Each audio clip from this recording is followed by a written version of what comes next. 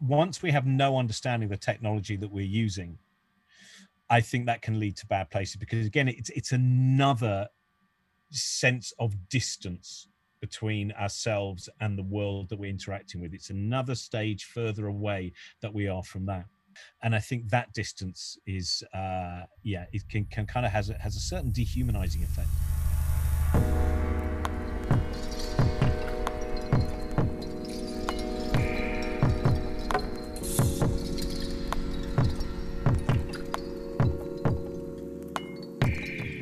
Hello, everyone. My name is Stephen Parton, and you are listening to the Feedback Loop on Singularity Radio, where we keep you up to date on the latest technological trends and how they're impacting the transformation of consciousness and culture. This week, my guest is Robin Ince, a comedian, actor, and writer, known for presenting the BBC radio show The Infinite Monkey Cage with physicist Brian Cox, his appearances alongside Ricky Gervais, and his stand-up comedy career. In this episode, we explore topics from Robin's latest book, The Importance of Being Interested: Adventures in Scientific Curiosity, which takes readers on a tour through Robin's scientific journey, his interviews with guests, and why he thinks it's so important that we remain interested in science, despite the commonly held view that science is some distant and difficult subject reserved only for academics. Naturally, our conversation also explores the role of technology and how it's related to our relationship with science. So without further ado, let's just go ahead and get into it. Everyone, please welcome to the Feedback Loop, Robin Ince. So I think a great starting point, especially with authors, is exploring the motivation for dedicating so much of your soul, time, and energy into writing a book. I know it's a very daunting process. So you recently came out with, The Importance of Being Interested: Adventures in Scientific Curiosity. What motivated you to give so much of yourself to that work? Well, do you know what? Nearly every single time it is an alibi for me to immerse myself in that world. So nearly everything, certainly in the last 15 years, every stand-up show I do, every book that I do, every podcast I create is always in the direction of something that I go, I want to know more about that. And if you can also pretend that it's work, that means, because I got asked the other day, someone said, do you have any hobbies? And I said, no, this is my hobby as well. This is everything. And so, I was driven by real zeal as well, but it's one that I've been driven by for a long time, to tell people not to be scared about approaching science and not understanding science, and that, understanding it is not the important part. It's making sure that you don't shy away from it, because you'll always pick up something. And then once I started, I was lucky, because I started writing it just as lockdown began, and so I needed a big project, because I would have gone quite mad otherwise. I need as many things as possible. And then suddenly that changed the book, because it turned out that everyone that I wanted to speak to, and originally there weren't going to be lots of other voices in there, but one day I suddenly thought, I've got a question about the International Space Station, and I am in a fortunate position, very fortunate position, to ever go, oh yeah, and I've got the phone number of an astronaut, and so I got in contact with Chris Hadfield, the Canadian astronaut, and I said, oh, have you got half an hour? I want to ask you about these things. And then suddenly I had another question the next day, and I realized it was an anthropologist that I had a phone number for. And then I suddenly, and there were people I'd never met before. A lot of them were people I'd met in the past and doing event stuff. And then suddenly I was like, Jane Goodall, this is my opportunity. This is my alibi to speak to someone who is an enormously inspirational figure. And then fortunately, because I know someone who looked after a gorilla for a while, one thing leads to another. And she had just enough details that got me one step away from Jane Goodall, and then to Jane Goodall. So, that's what drives me on, is writing a book like this, which was a very difficult book to write in one way, because it's the longest edit I've ever done. I think the book itself probably took 2 months to write the first draft, which was about 100,000 words over what the publisher were expecting. So it's about 220,000 words, I think it's now 130,000 words. But the editing process took a year, because every time I'd edit and I'd look at the document, I'd go, look, I've taken out 20,000 words, and I'd go, it's 30,000 words more. But I only added a full stop. I only added a pronoun. I only added an adjective. And yet every single time. So because and it's what my shows are like, my live shows, I just want to tell people everything. I want every single person to leave with something that will delight them or change the way they see the sky. Yeah, you mentioned Jane Goodall there, which I love because she's a very good representation of somebody who can do amazing work in a field that requires a high level of expertise, who doesn't necessarily have the appropriate background. Why do you think people are afraid of that journey that Jane represents? And that honestly, I think you represent in a lot of ways. Yeah, I mean, I think the first people like, the power structures as they are, as we know in so many different ways. I mean, we see very clearly so frequently over sex and gender issues and race issues and that. But in academia, there is a way to do things, and we like to have, even in these places that are meant to be adventurous, people like a framework. So as we know, when Jane Goodall came back from Gombe and she had these incredible revelations about the behavior of chimpanzees, the first things would say that you've done it wrong. And I think we've all had bad teachers as well as having good teachers. You would have that bad teacher who you might have created something wonderful, exciting, or strange, but their first reaction would be, you've done it wrongly, as opposed to, oh, well, you've made something fantastic. But it's not quite what I was after. And I think that was, so all of those restrictions and those frameworks are in every single world. And of course, for Jane Goodall as well, it can't be taken out of the equation that, being a woman, and as you said, also being someone who did not officially have any of the degrees, the professorships, etc., then it shows that it's something we always have to be very wary of. Yeah, and then you took a bit of a unique approach as well, right? Pairing comedy with science, which I think typically people think of like the academic world and comedy as a bad pairing. Why was that something that you wanted to do, and why do you think the comedy aspect's so important to that?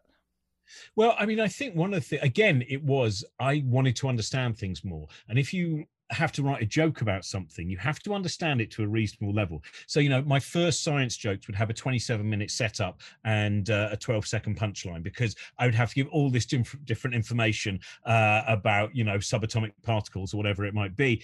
And then you begin to find the shortcuts. And then the more that you begin to, at least, if not understand, at least have some knowledge of. So that was part of it. And it was just, and also stand up. It's a line I've said many times that George Carlin, the great stand-up George Carlin said. He said, stand-up is a very low art, but it is a very potent art.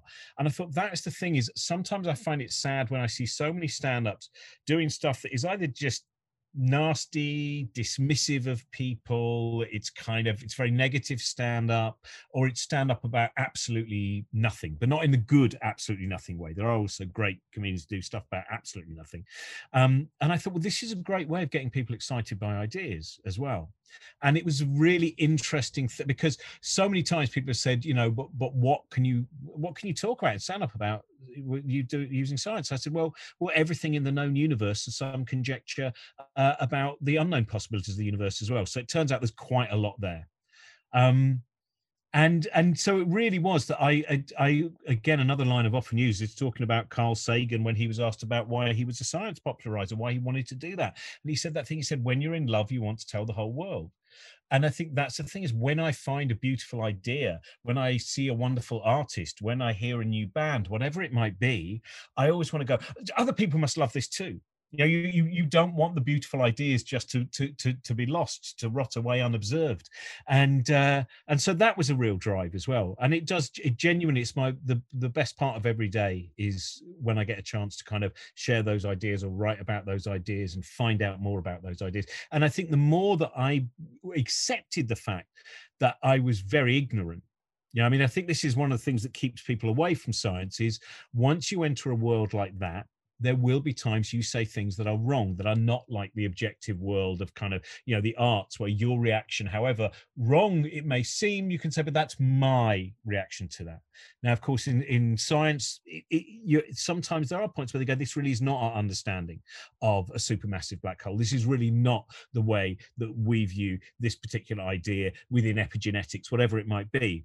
And then once you get comfortable with the amount that you don't know, well, not comfortable is the wrong word. But once you just go, this is the way things are, and I'm going to fight as much, as I mentioned in the book. The problem is, if you keep your mind curious every single day, you know less than you did the day before. because every single day you find a load of new things out.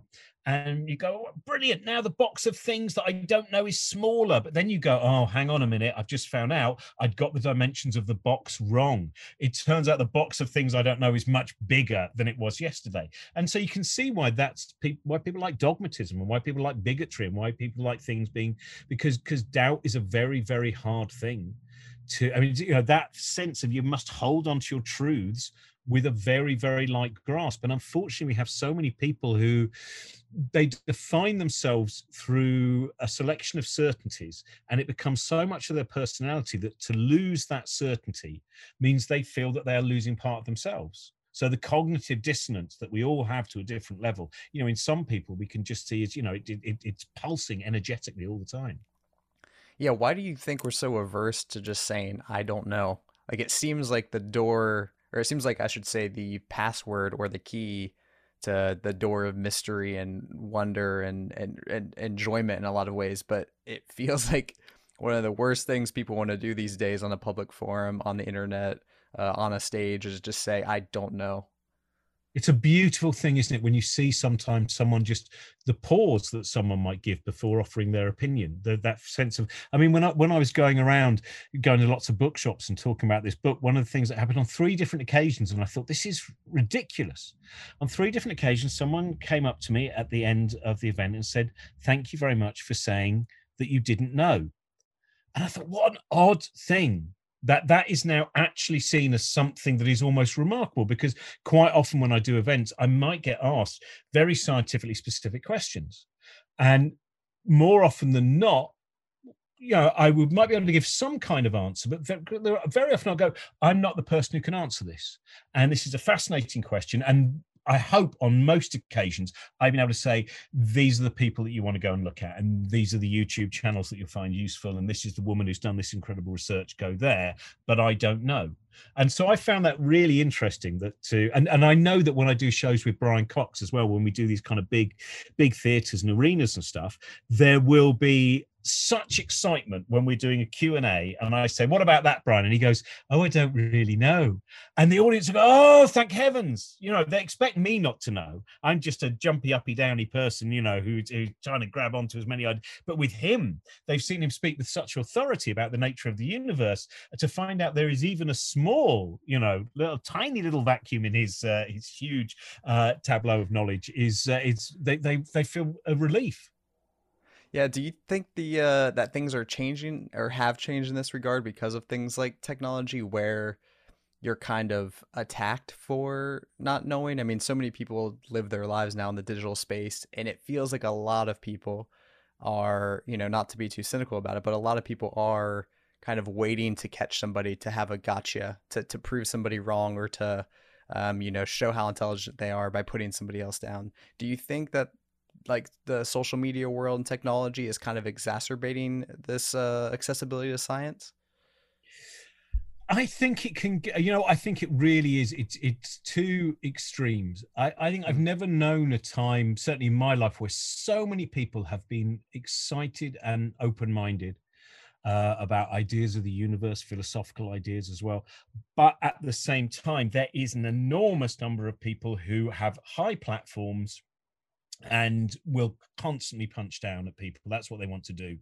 And we have a lot of people who stand in judgment but take no action in terms of actually doing anything themselves. As we all know, the best thing to do in the social media world is to offer your judgment on everyone else while doing nothing yourself. Because if you do anything, there will be. And so I think in one way, these are fantastic times for the speed of good ideas traveling. These are very dangerous times, as we saw during COVID, during the pandemic, as we see with climate change.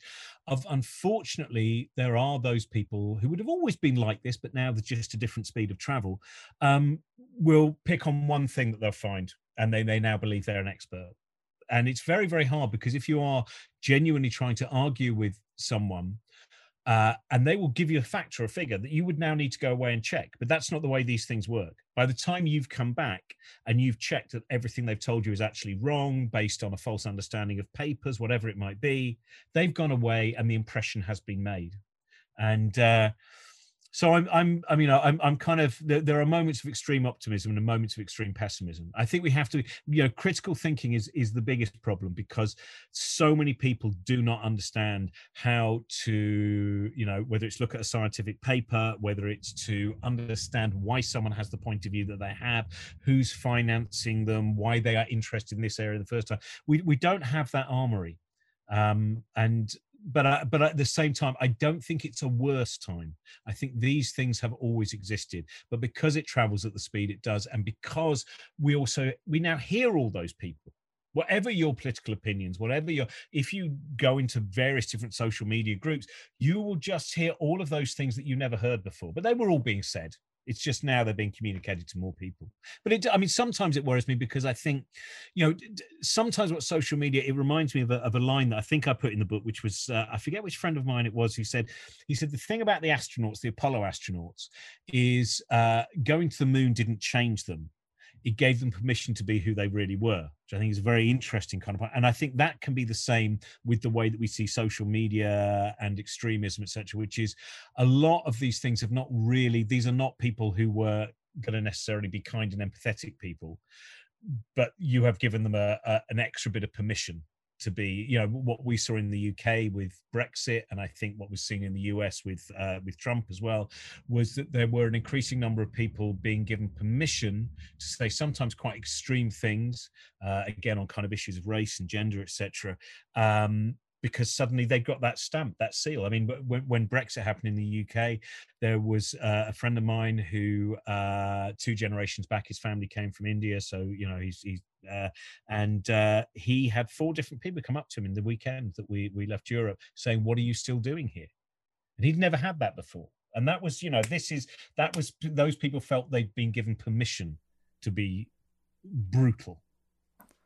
Do you think that, I guess, suppression of that side of people comes from the fact that, in a way, science feels like a luxury?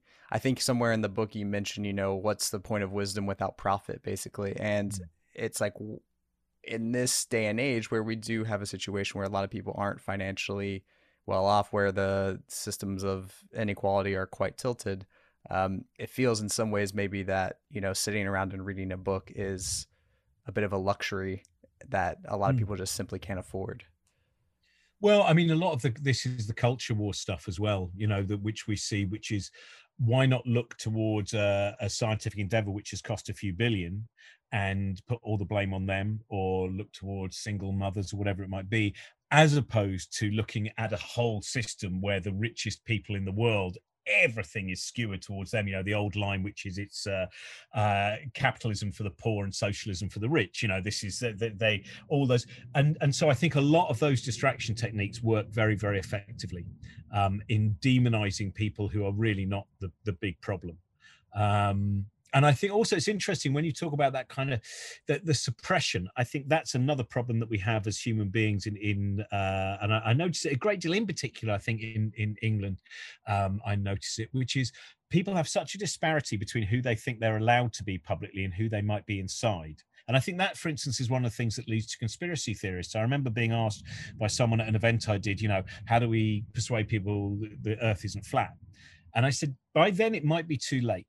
I know there are people who've kind of come back for that, but it's, once you have made such an incredible leap to something which dismisses an enormous body of knowledge and which is testable pretty much in your own back garden. This is not as if you need a big machine to test these things. Then you realize, well, it's too late then, but that probably started from some form of alienation.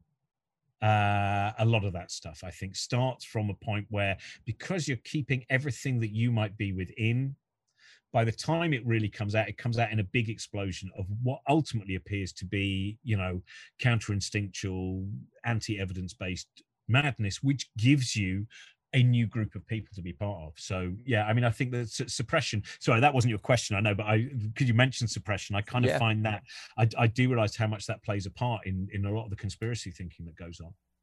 Well, one thing that makes me think of specifically is like cynicism versus skepticism. How do you keep yourself a skeptic rather than a cynic?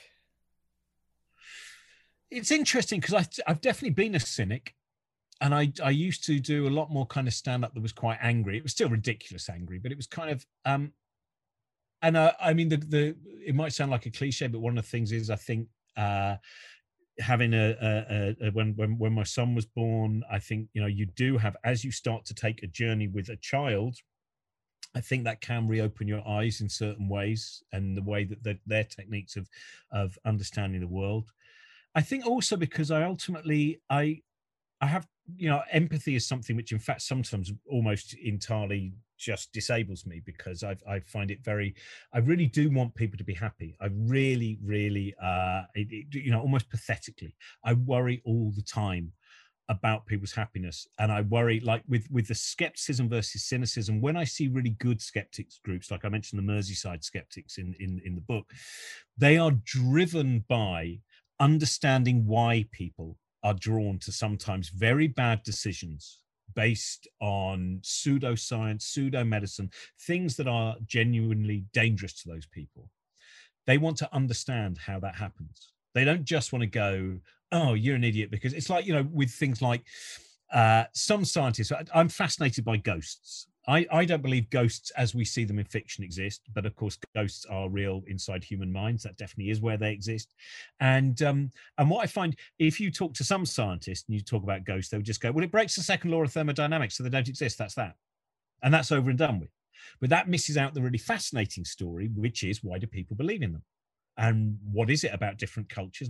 And that is a very, very interesting place, not whether ghosts exist or not. And I think very often that's where the interest is trying to understand how human minds get to where they get to. So I think that fascinates. Again, over time, I look back at some of the stuff that I've done about religion in the past and things like that, and I've certainly, in the last 15 years, I've seen an increasingly, you know, a rapid change in the way that I try and view. You know, my general rule is, I'm not that worried about what people believe in, but I am worried about the actions it might make them commit. So, you know, with things like religion, I have lots of friends who, some of them quite high up in the church and things like that. All of them are compassionate, interesting people who happen to also have a God somewhere in their mind and in their life. And I have no desire to persuade them that that does not exist. But those people who have found a dogma, and it doesn't just have to be religion, of course, there are political dogmas, there are all manner of dogmas, which will mean people believe that they have their superiority and therefore can commit atrocious acts to the underlings, to the lesser people. So to me, actions became more and more important. So I think that has helped in terms of my, you know, cynicism versus skepticism, is to try not to just discount someone for their opinions. And I know that I've done that in the past, and I haven't journeyed far enough to understand how they've got there. And some people it is, they're cruel, and some people really do lack empathy. It's an interesting thing. Like consciousness, it's an interesting thing to see there are different levels inside different human beings. Do you think curiosity is a path to, I guess, empathy and compassion? Then is it a way to kind of kill your ego, to constantly discover how ignorant you are? Oh, I've definitely not killed my ego. I'd have cancelled my tour. But I think it does. Yeah, I think it really is. I think if you keep reading, if you keep, you know, it's an interesting thing. Some of the kind of pseudoscience people, some of the kind of, you know, they'll sometimes talk about, oh, yeah, you've got to keep an open mind. But very rarely do they have an open mind. The ones who are really committed, what they've done is they've opened their minds. They've kind of put some new idea in there, which entirely runs counter to evidence. And then they've kind of put epoxy glue around their skull and sealed it shut. And so they have not got an open mind. You know, this is the illusion we see with some of the people who've really monetized conspiracy thinking, is they pretend that they've opened their mind when in fact they've just derailed it and then placed it in a very specific direction. So, well, I think that bit where you keep your curiosity going and you keep, you know, it's that thing. One of my favorite quotes, in fact, it's not in the book. I was interviewing, oh man, what's his name? Oh, it's terrible. He created Lemony Snicket. The author did. I can't believe I've forgotten his name, but it's I'm very tired. And he said this wonderful thing. So one of the reasons I was glad to be brought up Jewish was you're allowed to answer a question with a question. And I thought that is great, because that again is a lot. It's something I would have probably explored more in the book, a little bit. But that thing which going, if we are trying to get to answers, to ultimate answers, then we will fail. if every single time, if we go, do you know what, I'm on a journey to new questions, because a new question often comes from a new place of understanding. So you have moved on. It's not just you're still stuck in the same place at question time.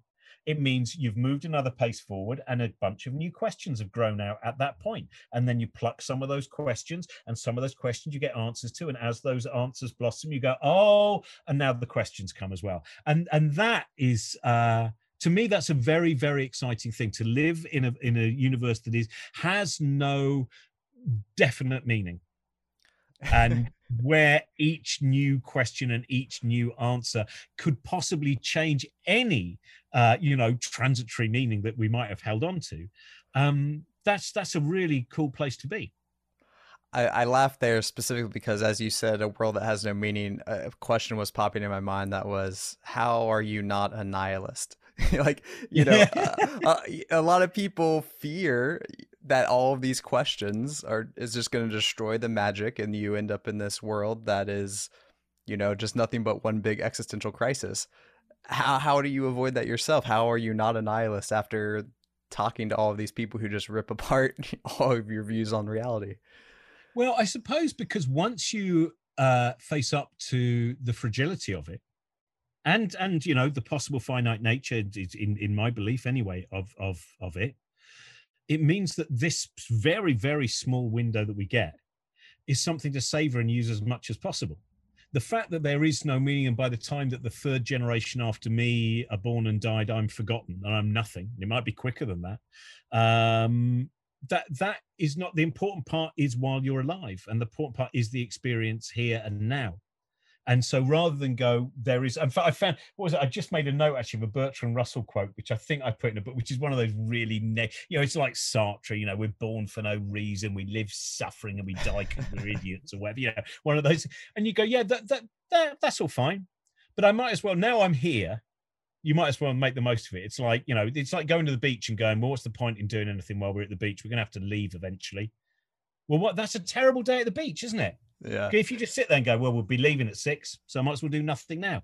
Build a sandcastle, go paddling. Well, what's the point? We won't be here forever. That's the point. You're only at the beach for an afternoon.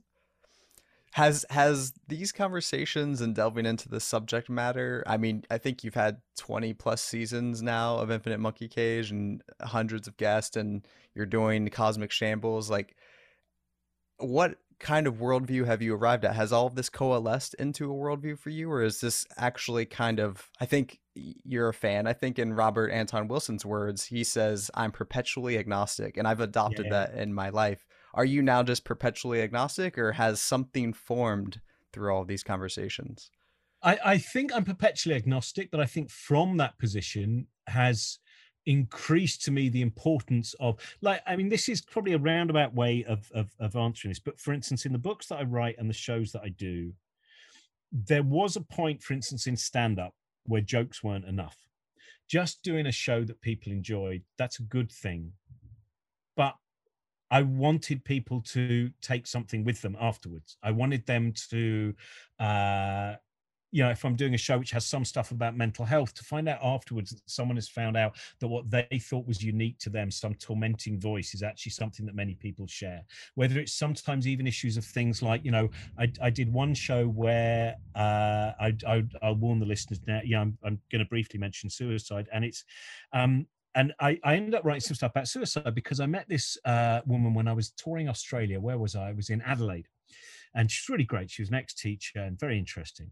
And then we were out having a cup of tea, and she said, you should do some stand-up about suicide.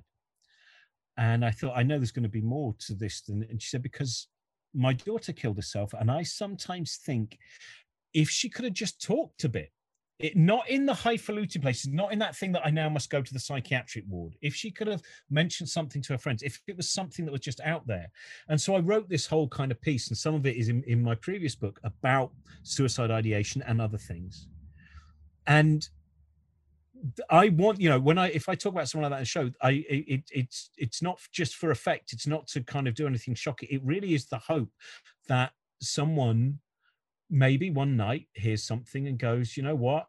I didn't know that these ideas were shared by so many other people, and other people were going through this, and maybe I can bring this up with someone. And that, so that in terms of my kind of ideology or whatever it is, with everything that I do, I, again, going back to that happiness thing, I hope that people can take something useful away. I know not everyone will. Some people won't enjoy the show. Some people won't enjoy the book. You know, some people, this is rubbish. This is, you know, but my intention now is it has to be more than just this moment. It has to be more than, you know, again, because of the fragility. And I think the more that I've read and the more that I've tried to start to understand how some people can be led to terrible, damaging beliefs. Yeah, I met a guy who had been brought up in a cult. It was a Christian religious cult. And he told me that it was fast. He hid when he was a teenager under his mattress. We all know the things of kids when they, you know, certainly of the kind of my generation, that they might have something that was in some way pornographic hidden under their mattress, you know, when they were teenagers. He had a book by the philosopher A.C. Grayling, because those kind of books were banned. You were not allowed to read those books. And so at night, he would surreptitiously, whenever he was asleep, read another little essay about philosophy. And eventually he went, hang on a minute, this world that I'm living in, this is not the way things should be. This cult is, and eventually he managed to escape from it. And he's never spoken to any of his family again, and his family will not speak to him. And to think that that level of ideological thinking of his family has meant that they've cut off all ties from someone who they loved and who loved them, you know, those kind of things, all of those things, you know, I can keep my universal agnosticism and at no point lose what my intention. Yeah. This is a bit of a segue, but do you think that, I don't know why I thought of this, but do you think that tech and science have become incentivized in such, I guess, negative or perverse ways, are so commercialized now that they're kind of trapping people in these worldviews that keep them from wanting to explore these concepts, and maybe even makes us a bit wary of where tech and science are going? Like, so much of R&D that takes place now in the tech and science field is not for things like solving world hunger or the energy crisis. It's more about like a filter for your phone to maybe make you feel uncomfortable about your weight or how your skin looks. And I think, you know, specifically, I think Alan Moore's Jerusalem is right back here, and I know you're a fan as well, but he has the quote in The Mindscape of Alan Moore, which is maybe one of my favorite documentaries ever.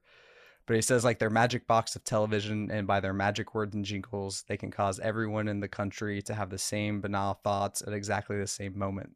And I just feel like that's so much of what is now happening with all of the development, and so little is about the wonder and the progress for humanity. Do you feel that as well at all? I think, you know, in terms of the kind of, you know, the capitalist nature of the way that a lot of our societies are structured, this is the thing that you constantly have to try and fight against, and constantly have to, and it's always been an issue with science, of course, because so many scientists have previously been employed in things like, you know, arms manufacture and arms development. It's so often, you know, the things, and in fact, one of the organizations one of the many ones that I burnt the bridges of was, you know, doing an event for a science magazine where I found out that the main sponsor was an arms manufacturer. And even to mention that on stage, apparently everyone was furious. And it was like, well, again, to lack that honesty. Let's at least, you know, this is a place of science and this is what we should be talking about. Why is this money going there? Why, you know, this is, so I think it's not an issue of science and tech. Well, it is, but it's an even bigger issue than that. It's an issue of the structure of a society, which is entirely led by an idea of, when we use, you know, growth, this idea of growth that we're obsessed by, that the GDP must keep growing, that this must keep growing, and what gets lost always is a sense of contentment, a sense of happiness, a sense of, you know, we have so many different societies where, you know, people who do not have, I mean, all of the trinkets that I'm surrounded by, and it doesn't necessarily give me satisfaction or but they're part of the way that that's built. You know, that every single final bit of technology we buy is going to be the last jigsaw piece that we need. And then once we buy that, we find out there's a TV that's even smaller. And we find out that we can look at Google while wearing our glasses, actually on our, you know, all of those things. And it does, I agree, there's a lot of, to me, utterly pointless fripperies going on. And that's because I think we got to a certain point in the 50s where there was that level of technology that should have made people happier, and then it turned out it didn't. You know, the whole suburbs, the whole Valium thing, all of that stuff, which is, I mean, it's like when I look at self-driving cars is the thing that I can never get my head around. I cannot get my head around, and I'm sure someone listening to this will explain to me why they will be useful. But I don't see how they will be useful, because anything that removes another sense of our purpose. This is what you see, you know, any people listening to this, you know, who have an elderly relative who perhaps now is not able to get around. So you will know that one of the worst things about being old and not being able to travel, or not just old, anyone who loses their purpose, anyone who feels I'm just being looked after. We have to always find purposes, and yet we have this weird mix of things going on where we have all this technology that's meant to make life easier, and yet we do, you know, people still feel as angry now even though they're not drying their clothes with a mangle. You know, people still feel as angry now even if they're putting their dishes in a dishwasher. People still feel all of those things, and it's that failure to step back and go, let me just see what I've got now. It's that thing, you know, it's the failure to taste the food that you're eating. It's your failure to suddenly stop and go, wow, I've just realized that my grandfather had to boil a load of pans and take them into a tin bath, and I just turn the tap and go, oh, bloody hell, it's taken ages for that hot water to come out. It's taken about 7 seconds. You know, you go into a tunnel with your mobile phone and you go, oh, bloody phone doesn't work in the middle of a tunnel, you know, and you go, yeah, that's fine. Yeah, the rest of it, so you don't spend your time going, this is amazing. This is what, it's that thing, which is what Schopenhauer talked about, that the problem of living. Of course, he had a lot of problems with living. He didn't, yeah, but lived a luxury life as well, and had his lovely poodles and had fine wines, and it wasn't a happy man. And he said, you know, you always have to remember that if you look at you know, two animals, one eating the other, the one that is being eaten is going through far more pain than the amount of joy the eater is experiencing. You know, and that's the bit which is every now and again of trying to go, now I need to work out why I should be experiencing joy now. Now I need to pull back from this situation and think, this is quite amazing what is happening to me and the possibilities I have. And the fact that when I sometimes speak to people in their 80s and 90s, they will tell me about the number of children they played with who died when they were growing up. And I think we've now reached, my generation are the first generation that I think are now just far enough away from the regular visits to the graveyard to bury the young and other things such as that, to believe this has always been the way. In the same way with climate change, that we believe that there will always be some way that we can beat it, and it really doesn't matter, and let's deal with it another week while we still make money, while we still have the oil and the gas and the coal. Yeah, my guess would be that you don't understand self-driving cars because you're British and not American. Because if you could cut down a little bit of time on the commute, you would be more inclined to support them, I think. Oh, so if you were, so it would cut down on time on the commute. Is that, do you think that'll happen? I mean, honestly, yeah. I mean, all jokes aside, yeah, I think that's one of the goals, right? Is if you have a bunch of cars that can communicate, then they can streamline traffic, and instead of queuing for a mile at a stoplight, you have a bunch of, you know, a dance, a ballet of cars just streamlined moving through the world, and hopefully that cuts it down from half an hour. Well, right. Yeah. You know, hopefully, but we don't have good public transit in America, so that's something that we need. Yeah, that's true. Do you think with technology in particular, are you worried about the direction we're going there? Because you mentioned the arms dealer aspect before, and, you know, I think of Oppenheimer after the nuclear test and saying, now I am become death, destroyer of worlds.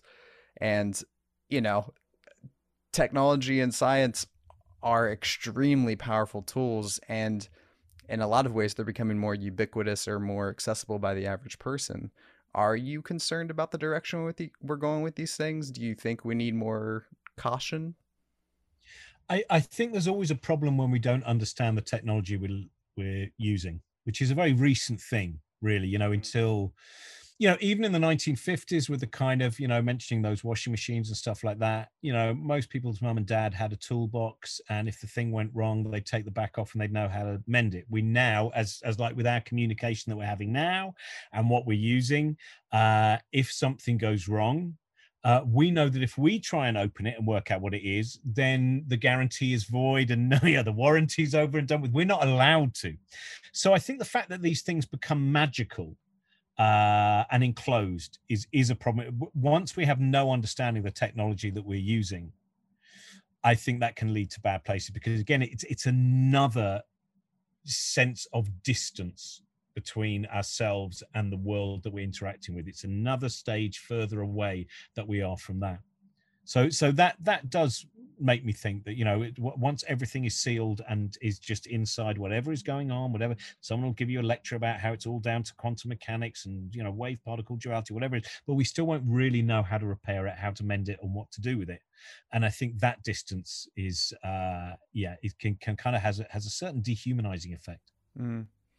Are you, speaking of dehumanizing, what do you think about things like uploading consciousness? You've talked to a lot of scientists, a lot of technologists, I'm sure, as well.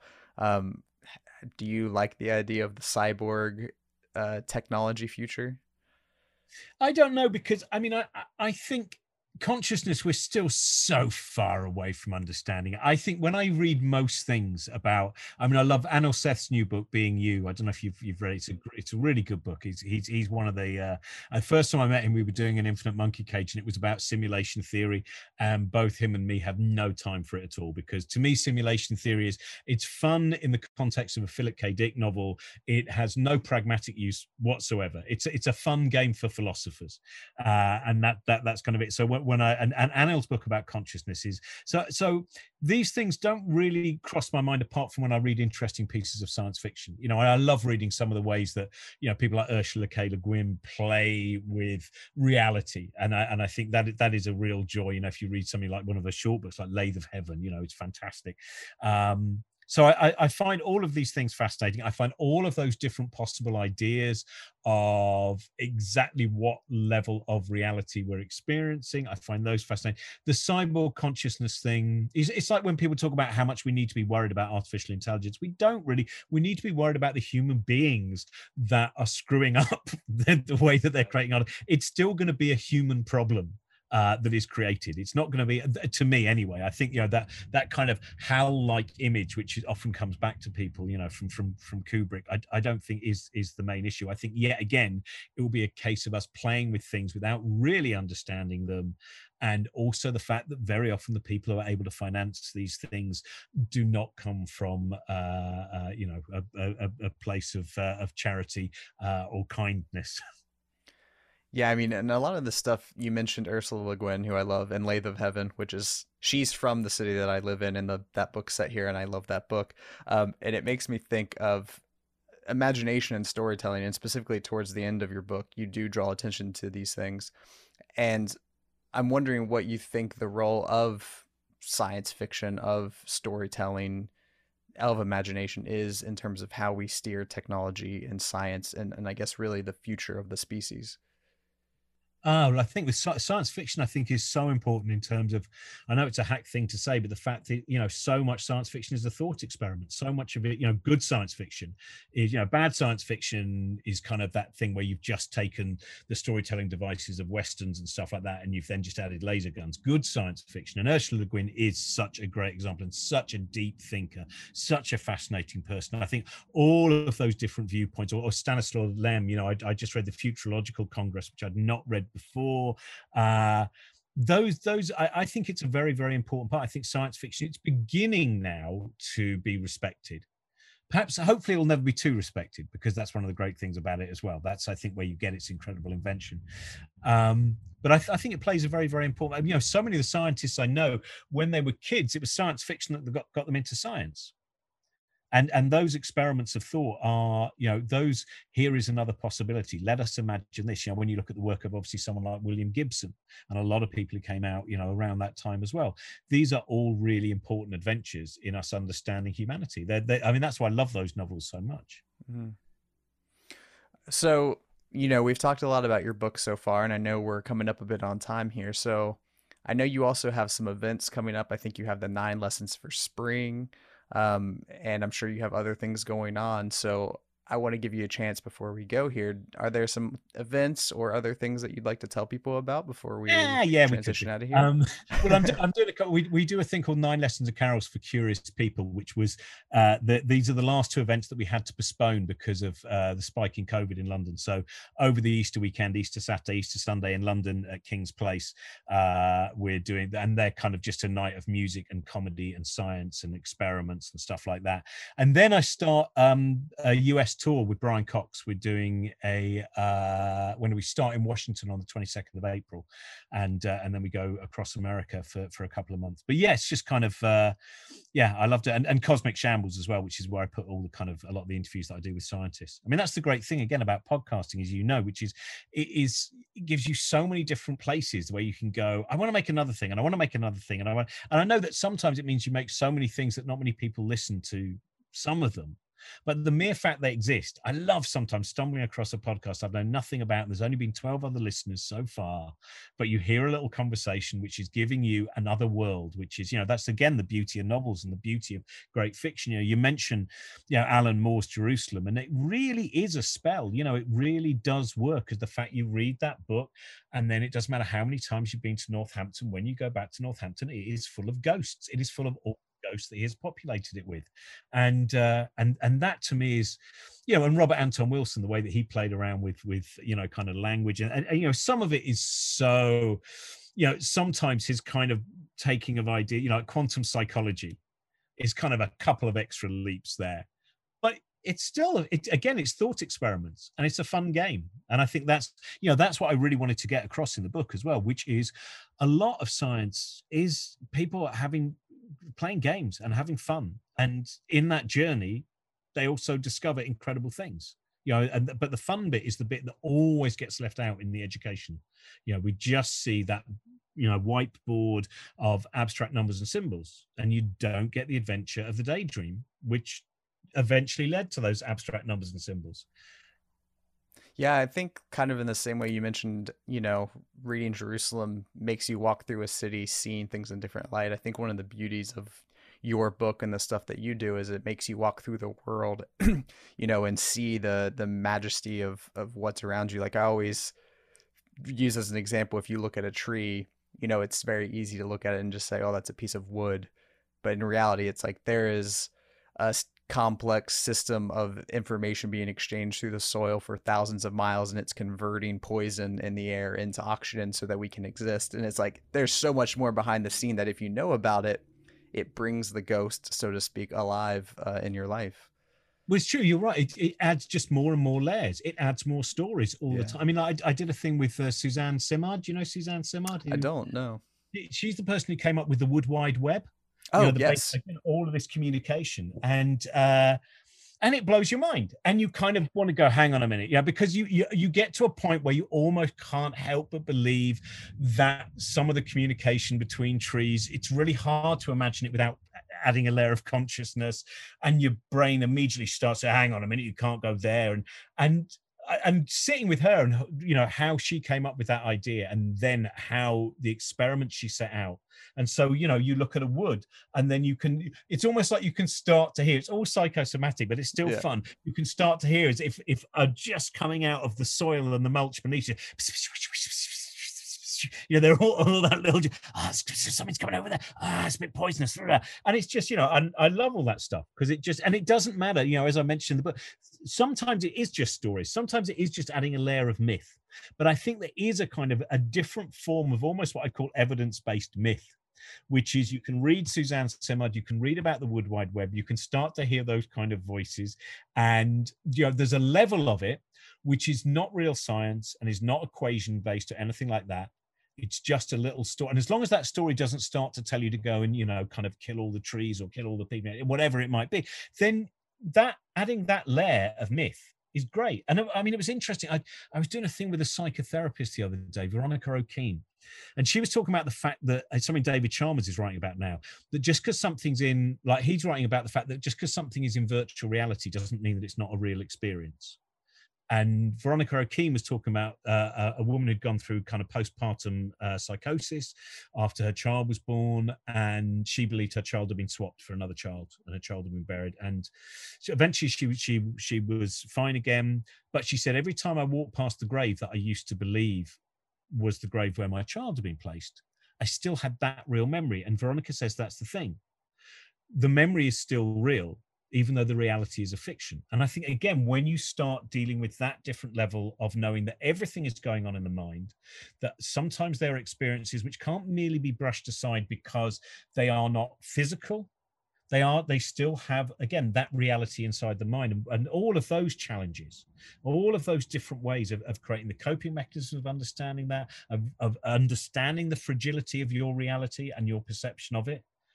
You know, as you said, there's existential anxiety there, but at the same time, I think what that existential anxiety also again creates a new richness within it. Also, I had such a high level of existential anxiety before I even really got interested in science, to be honest. I was already at peak anxiety by then. Yeah, I think we needed the science to ground us. It was a it was a way to keep us grounded. And I mean, like you said, you know, I know you didn't mean to undermine the value of stories at all there, but you know, by saying it's just stories, it's like humanity is maybe just stories. You know, the thing that probably separates us from animals, if we're really want to draw a line, is maybe laughter and stories. You know, those are the two things that seem to be fundamental. So, and if you have a story, it really changes the way you perceive reality, and that therefore becomes who you are. So, I mean, these stories feel of crucial importance, I would say. Oh yeah, the stories are, it's that, you know, it's the thing that gets missed out so often in the education system.